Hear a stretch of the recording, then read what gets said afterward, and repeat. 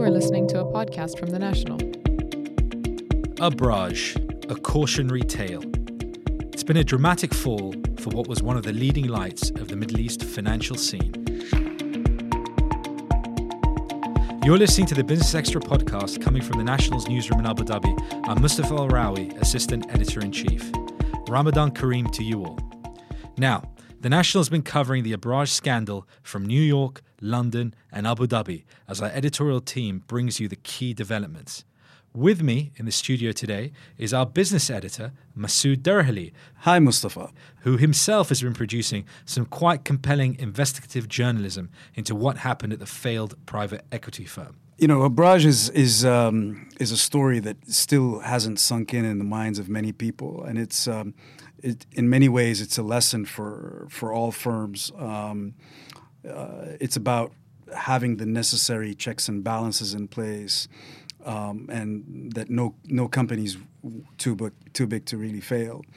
Our story basically reveals that in September 2017, about 5 months or so before the firm's collapse, and this was the largest private equity firm in the Middle East and North Africa, believed to have managed as much as $14 billion in assets. So 5 months before, in September, whistleblower emails went out warning some investors not to invest in Fund 6, which was supposed to raise as much as $6 billion. Specifically, one email on September 20 with the subject line of Abraj Fund 6 warning. That email started off saying some friendly advice before committing to the new Fund 6. Do your diligence properly and don't believe what you're told by the partners or what you see on the slides. It's all show. Wow. Yeah. I mean, it was, it's not every day that you expect to see an email like that. That email was then subsequently forwarded from an employee of an investor in the fund to the Abraj founder, Mr. Arif Naqvi, and Mark Bourgeois, who was responsible for basically raising funds on behalf of Abraj in the U.S. And the email basically also claimed that Abraj's investments in Pakistan, in the MENA region, and in Turkey, that their valuations were not entirely true, and it went on to urge investors to carry out their own due diligence. But surprisingly, the warnings were ignored by a main investor, a big investor, which is called Hamilton Lane, and which is supposed to basically be a gatekeeper, do due diligence, and act in a kind of an advisory role to pension funds and other institutional investors. It decided that it was going to put in $100 million into the fund, and as a result, other investors were, thought it was okay and were encouraged. And according to my sources, as much as $900 million then subsequently went into the fund as commitments. So no actual money went into the fund, but commitments were made. So what happened was, when news of the healthcare fund, when there were question marks about the misappropriation of funds in the healthcare fund, specifically from investors like the Bill and Melinda Gates Foundation and OPEC and the World Bank's IFC. Basically, Abraj was put in a position where it had to release the investors that had committed about $3 billion out of the $6 billion of the Six Fund of their commitments.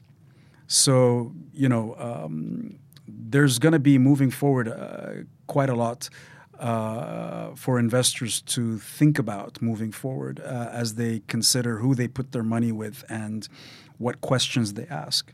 I mean, those investors were let off the hook because of the news that broke 5 months after those whistleblower emails, which you report on in your latest story this week. But, the whole saga has really made everyone stop and think who is looking at business and finance in this region, particularly because Mr. Naqvi, I mean, he built up, as you quite rightly say, Abraaj to the biggest private equity company in the region over 15 years, a decade and a half. Then when in February, as you mentioned, those investors started investigating what happened to their money in the healthcare fund, from February, things unraveled really fast. So you had two separate examinations into the alleged misuse of money. Potential irregularities were said to have been found beyond the healthcare fund. It was also suggested that money from the healthcare fund was being diverted elsewhere. There was potential discrepancies in the accounting in other areas. And so this all kicked off in February. By June, Abraaj Holdings had filed for liquidation. That was really, really quick. And that was June 2018. And what are we now? We're almost a year later. And more things are emerging. I mean, we also learned back then that they had commingled, basically used investor funds to cover the $95 million shortfall at the firm.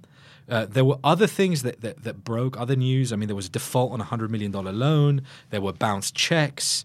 I mean, we learned of exposure to Abraaj by other companies, Air Arabia being most notable. Overall, it's been a pretty sorry tale. It is worth saying, though, that Mr. Naqvi has denied any wrongdoing and has done so from the start. And having said that, of the latest twists this year, U.S. authorities disagree with him, particularly the SEC. So the U.S. authorities believe that Abraaj inflated the valuations of investments in its funds by more than $500 million. The SEC also accuses Mr. Naqvi of misusing more than $230 million of fund money. Now, he was arrested in Britain last month. He's potentially to be extradited to face fraud charges in New York. He's in a difficult spot, isn't he? Yes, he is. I mean, the UK court agreed to grant him bail for £15 million as he fights, extradition to the United States to face some serious, charges. I mean, being accused of wire fraud is a very serious charge in the U.S. as well as the other charges that he faces, and these sentences can see Mr. Naqvi in jail for up to 45 years. But surprisingly, he hasn't been able to post bail. He's still in jail, and he's going to fight extradition, which by some measures, some estimates, it may take as much as 2 years. And who else is implicated with him at the moment? So a former managing partner by the name of Mustafa Abdel Wadud, who has pleaded not guilty, and a gentleman by the name of Sev Vetivet Pillai, who is also out on bail in the UK. And I mean, going back to the whistleblower emails, and we have these three people arrested in connection with the Abraaj scandal. When the warning went out in September 2017, that email was forwarded to Mr. Naqvi, you'd think it would have spooked him that these kind of statements, these kind of things were going out in the market talking about his company. I mean, it's very hard to guess if you weren't there. But what is apparent from the subsequent actions is that the email was suspected to have come from a former Abraaj employee, from a Brazilian domain name, gorillamail.com. Another one came from a Russian domain. And, Mr. Naqvi took the initial one, which we source in our story. And he basically subsequently forwarded that email to a number of Abraaj executives, basically saying, this is doing the rounds out there. Can we try and figure out who this let-go employee is? So I mean, he's sent this email. He's clearly worried about the email by saying, let's figure out who it is. He wants to stop this in his tracks naturally.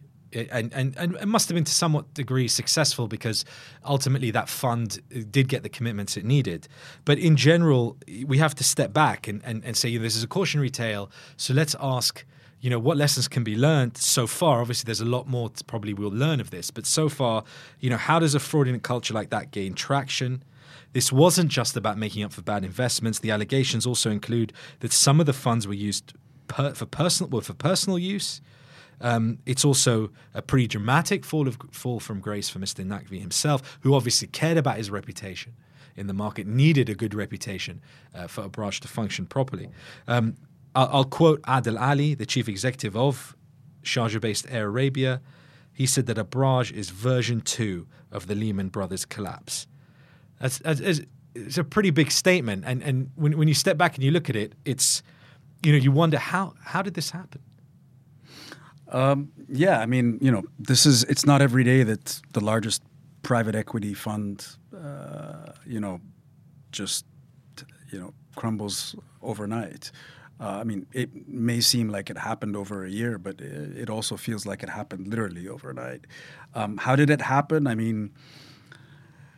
By various accounts, when you speak to a number of people who are tremendously informed, one of the resounding criticisms is that Abraj did not have independent third-party administrators for all of its funds. And that only changed after 2013. Now, why is that significant? It's significant because administrators, and there's different layers to administration of a fund, and it really depends on what they're hired to do. So at layer 1, basically, these administrators call up the limited partners, the people who have basically agreed to be investors in a fund, and they say, we found an investment. Can you please send over the money that you committed to? But that only existed after 2013.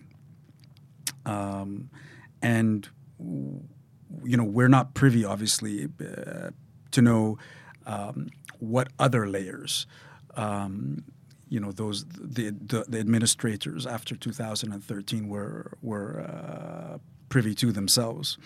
Another thing is that Mr. Naqvi, was considered as by some as tremendously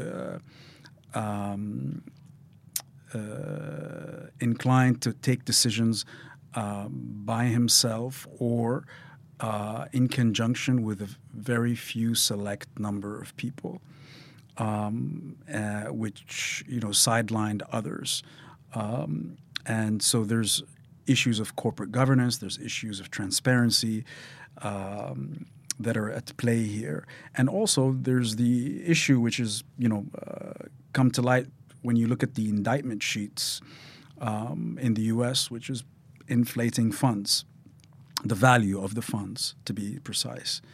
And, the reason you do that is because the way private equity funds work is that they're structured in such a way, and each fund obviously is different. If they're at a certain value, then the fund manager can then collect their fees and so forth. So these are the charges these are the issues and the charges that are at So they wanted to put themselves in a position to be able to earn more money than they deserved, than their funds had actually earned. This is really the trust. I mean, the trust will have broken down for a lot of investors looking at this region, and this is why, to a certain extent, it's going to drag on for a few years. I mean, also, as you point out, as Mr. Naqvi himself fights extradition to the US, that could take a while. So we're probably going to learn more as investigations from the legal proceedings move forward. Masood Darhali, thank you for joining us. Everyone can follow his coverage and the National's coverage of Abraj at thenational.ae. Thanks, Masood. Thanks, Mustafa. Pleasure. So let's move on. Assistant Business Editor Kelsey Warner earlier spoke to Mahmoud Adi, who's the head of Hub 71. Now, she hears about what he hopes for the new tech startup center in Abu Dhabi and what investors and entrepreneurs can expect from this space. He also tells us what he's learned personally as a founder and VC in the UAE. Let's hear the interview. Joining me in the studio is Mahmoud Adi, head of Hub 71, Abu Dhabi's new space for startups, venture capital, and innovation at Abu Dhabi Global Markets on Al Marja Island. Mahmoud, thank you for taking the time.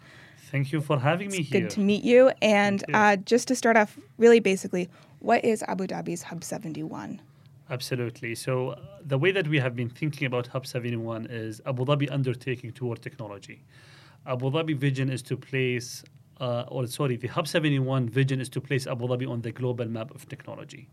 And if we look at Abu Dhabi investment in the technology, it has been amazing so far. We have basically invested in technology 10 years ago since we started deploying capital in the semiconductor space. Then after that, we deployed capital with SoftBank Vision Fund. And most recently through Mubadala, we have offices in San Francisco and London, focus on venture capital. So today we are thinking, how can we bring all of this back to tie it back in Abu Dhabi and create value out of Abu Dhabi for the globe? I want to talk to you about what an ideal applicant looks like for Hub 71. So looking to September when the applications open, and it'll be rolling applications, so open at all times. But who do you hope is attracted to Hub 71? We are trying to be sector agnostic, right? So at the end of the day, we believe that all technology has an application here in Abu Dhabi, or Abu Dhabi can be used as a base for basically tapping into the wider MENA region or the global region from Abu Dhabi, right? So just to make sure we are clear, we are sector agnostic. That's number one.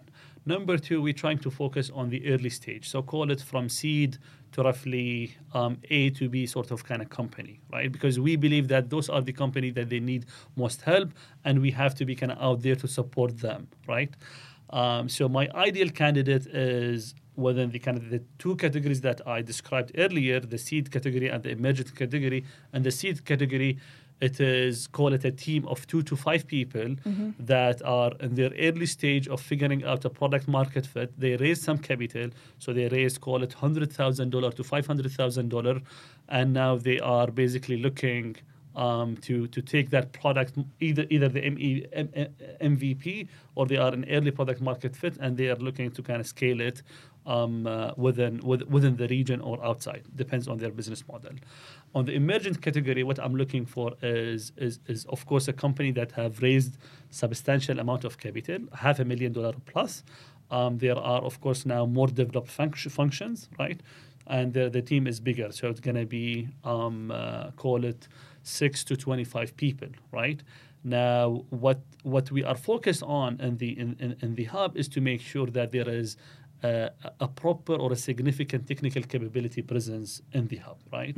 So in our conversation with some of the kind of early candidate, we were sort of kind of trying to figure out how can we make sure that there are highly technical, highly skilled sort of kind of capabilities that are within the hub. Now, what we're trying to solve for, and this is for the benefit of the entire community, is to kind of increase the density of the technical skill sets, right? So that is product managers, that's our engineers, that are data scientists, right? And with that, we believe this kind of level of energy will create a cross-pollination of idea, help kind of companies problem solve better, and create a much more attractive environment to help the companies attract more talent from the global technology community. So a cyclical process, and really getting Abu Dhabi into a knowledge-based economy as an identity, and getting away from a lot of companies come here and open multiple offices as sales offices or, as a marketing function to an Arab audience. And so what you're talking about really is transitioning into, getting the nerds out here a little bit, if I can say. We love those nerds. We love the nerds, right? Okay. Attracting. I want to talk to you a little bit about your personal experience in the UAE as a startup founder, as the founder of a venture capital firm. Yes. You have a lot of experience on the UAE startup scene. You are the co-founder of Pure Harvest, which is growing crops in the desert using hydroponics. Yes. And then a few months after that, you founded Shuruk Investments in September of 2016. Correct. So last few years, you've really dedicated your life to these early stage ventures with your own and in championing others. Can you just talk about what have you learned about the UAE startup scene from these experiences? What have your takeaways been? What needs to be improved? What are you hoping to offer at Hub 71 based on what you've learned personally? Thank you for asking this question. I think the people who I have been interacted with sort of kind of realize that the time that I spent in the US, in the Silicon Valley and at Stanford, sort of kind of transformed Mahmoud to become a believer in technology, right? So when I came back from the state, I built a conviction around technology and the power of technology to change community in a positive way, right? And I sort of kind of became a firm believer that a lot of the challenges that we face can be solved with technology, right? We can create a lot more opportunities for our own people. We can solve educational challenges, healthcare challenges, financial services, financial inclusion, and all of those, right? And that was sort of kind of the seed for the different initiative that you are talking about. Pure Harvest is an interesting example where when we started that company with my partners, we felt we got a lot of rejections and we got a lot of doubts. It is not easy to kind of build something like that here. Of course, it's not easy to build a software company, yet to build a hardware company with a technology that is sort of kind of, And what you're doing with Pure Harvest really is, I think, using hardware and technology to pull off basically a miracle in the desert, which is to grow vegetables. Of course. In a sort of closed circuit environment that is environmentally sustainable. Correct. And only gets smarter the more it works out how it works. Is that a okay characterization of what Pure Harvest is doing? That's a great description of what the kind of the company is have done or have achieved, right? But I think what's very interesting is how to tie back all that learning or that experience to the Hub 71 and all those difficult conversations where people were saying no, that's impossible. Exactly, and I think for me the learning is a couple of things, right? Number one is if you have a conviction around a business idea that is powered by technology, right? You're going to face doubts, right? Because people sometimes they have fear from a change or they are not used to do something in the new way that you are trying to propose to them. Stick to your guts and try to kind of learn from the feedback, because look, even if you face rejection, there is some merit into what you are hearing. So learn from that and iterate on what you're trying to offer or iterate on your product and learn more and then come back, right? Mm-hmm. So it was sort of kind of interesting experience from that perspective. Also, one other thing that I learned is fundraising is not easy in this region. And that's why one of the things that I'm quite focused on in the Hub 71 is how can we make sure that there is availability of capital around the ecosystem, right? Because I'm a firm believer that availability of capital create opportunities for entrepreneurs to sort of build more or try more, right? There is an interesting kind of perspective that I share about kind of the region ecosystem, the regional ecosystem when you kind of face with a question like, look, we haven't seen much exits, right? There are 2 or 3 things associated with that. An exit market, typically it is a 10 years result of what has been invested or basically the investment activities that went into the ecosystem 10 years ago, right? Mm-hmm. So, of course, what we are seeing today, right, is a result of what has happened. A decade worth of work and investment that happened 10 years ago. And so it's harvesting the fruits of labor that's now kind of aged. Exactly. So that is one kind of interesting aspect. The other interesting aspect that I share is because of the kind of some of the funding gap that the market the market sort of kind of observe or suffered from over some time. It's actually forced companies to sort of kind of exit earlier and leave ton of value on the table. There's still a lot of growing to do before you go to the next level, right? So I think that is why all those kind of learning are things that personally I have touched some of them, right? And now when I'm looking at the Hub 71 is I'm always sort of kind of challenging myself.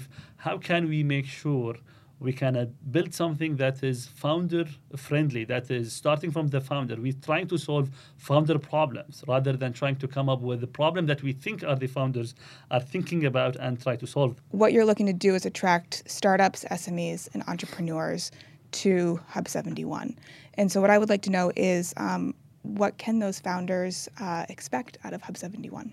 We have what we are calling it seed programs and the emergent program. For a company in the seed program, they will enjoy 100% incentive program for the housing, for office space, as well as health insurance. Okay, so day one, you arrive in Abu Dhabi or you grew up in Abu Dhabi and you go to work in Abu Dhabi and your housing, healthcare, and office space are all paid for if you're a Hub 71 resident, incubatee, or whatever you want to, resident. You're calling them residents. Absolutely. Okay, if you're a Hub 71 resident, yes, those are the three incentives provided. And then from a funding perspective, from a licensing perspective, can you talk a little bit about that as well? Yeah, absolutely. Just to put this in a perspective, we estimate this incentive program to be roughly up to 850,000 dirham per company, right?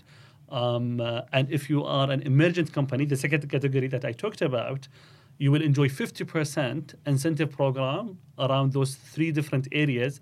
Again, housing, health insurance, and office space. And we estimate this to be around 3.5 million dirham. So this is a significant amount of investment on those companies for zero equity. There is no equity in return for all those incentive program. Now, on the investment, what we basically are trying to do is to bring venture capital to be part of the ecosystem, or the right way that I like to kind of describe it, we're trying to attract venture capital to be part of the ecosystem. And there are programs designed by Mubadala, programs designed by ADIO that are that are adjacent for the hub that are going to attract those venture capital to be part of the ecosystem. Okay, so if a startup founder wants to access venture capital as a resident of Hub 71, how would they go about doing that? And then kind of what is the timing? What is the timeline? What are the opportunities for events around maybe pitch nights or that kind of thing? So let's start by the application process for the hub to become a resident of the hub. Now, sure.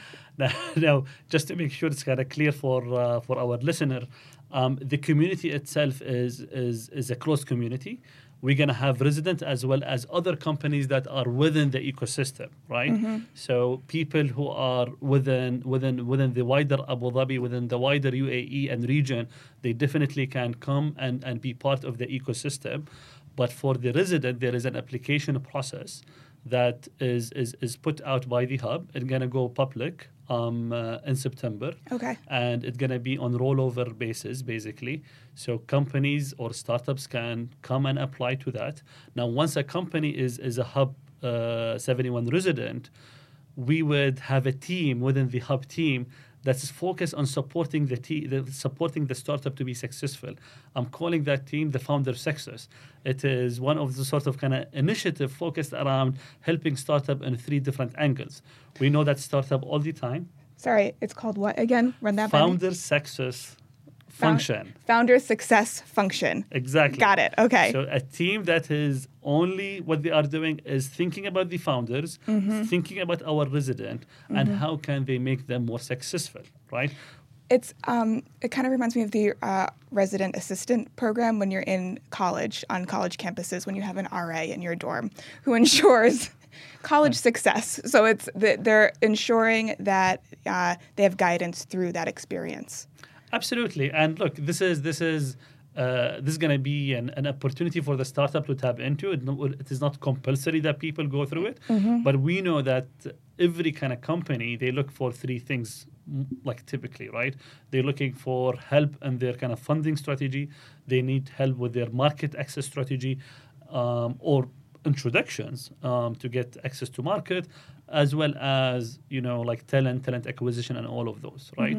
So the team is being built around how can they support those startups to tackle those three. Okay, so what are the qualifications for the success team? Who are you sort of looking for to help shepherd these That's a great question. Thank you.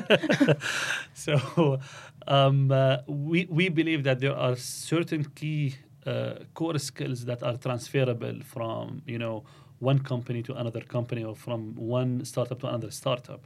So we are looking for people who actually work in scaling up a startup or a technology companies within the region. There are a few names or now multiple names that landed in the UAE or are UAE grown that expanded in the wider region.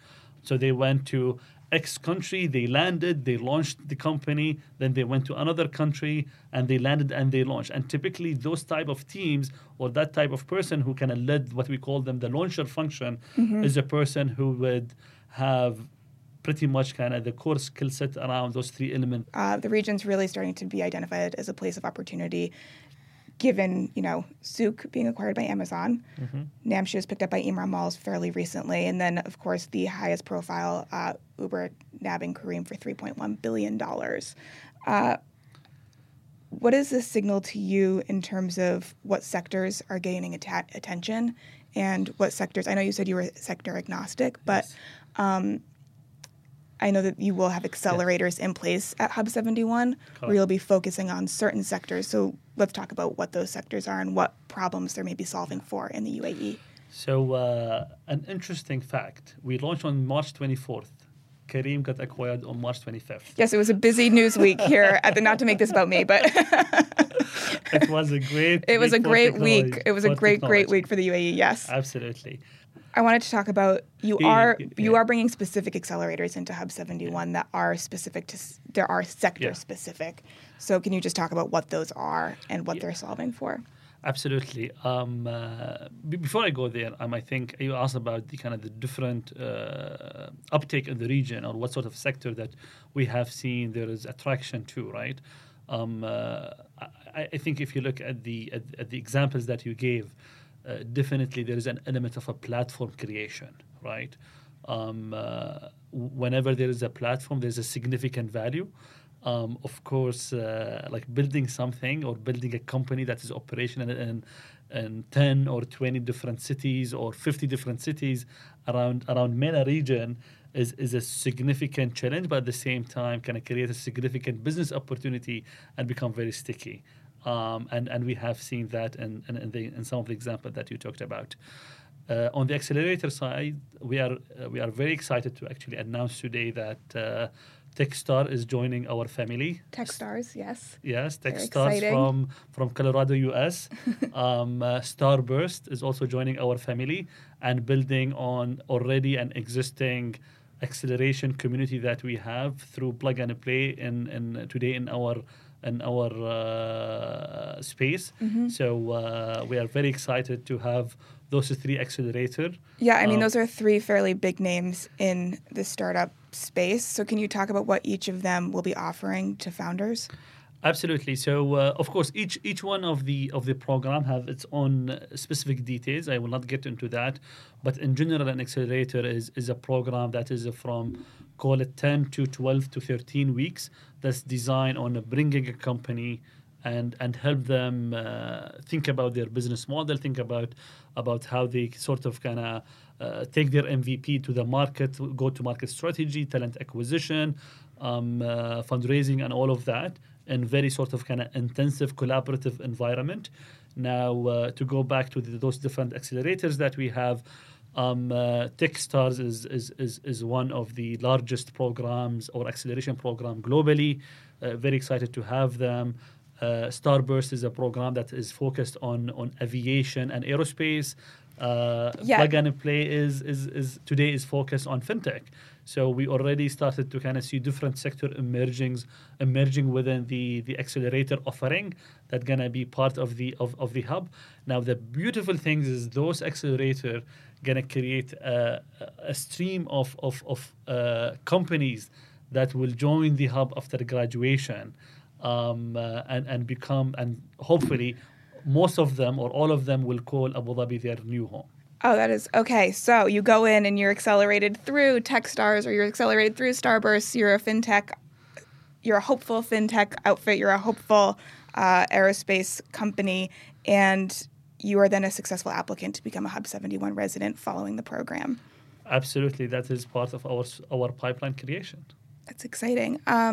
With more attention in the region on the potential of startups comes competition. And, there are other hubs springing up in Saudi Arabia, in Kuwait, in Bahrain, down the road in Dubai. I just wonder, how is Hub 71 differentiating itself within, it's not a crowded marketplace by any means. There's plenty of room. Exactly. But how... You answered yourself. I did. But how is Hub 71... really going to attract to Abu Dhabi? Talking about Hub 71 specifically, we believe we sort of, in the design thinking of the hub, we sort of kind of approach it very comprehensively, from talking to founders on the ground, talking to VCs on the ground, and coming up with the programs that we believe are value adding directly in a very tangible, direct way to all the market participants. Right. Again, we appreciate all the effort, and we're looking forward to work with all of them. Right. We believe that the region needs a lot more. Right. So to put things in perspective, last year roughly around $900 million went into the ecosystem. Let's call it $1 billion. In the US alone, more than $100 billion went into the ecosystem. So we are almost 1% or less than 1% from funding perspective, right? So there is a long way to go, but to give you a more exciting news, the funding that went into the ecosystem 5 years ago was around $100 million. So we already 10x increase. If we take the same projection, we will get there hopefully very soon. That was Mahmoud Adi, the head of Hub 71, talking to Kelsey Warner, assistant business editor. That has been an episode of the Business Extra podcast. All that remains is to thank Kevin Jeffers, our producer, and you all for listening. Do join us again next time.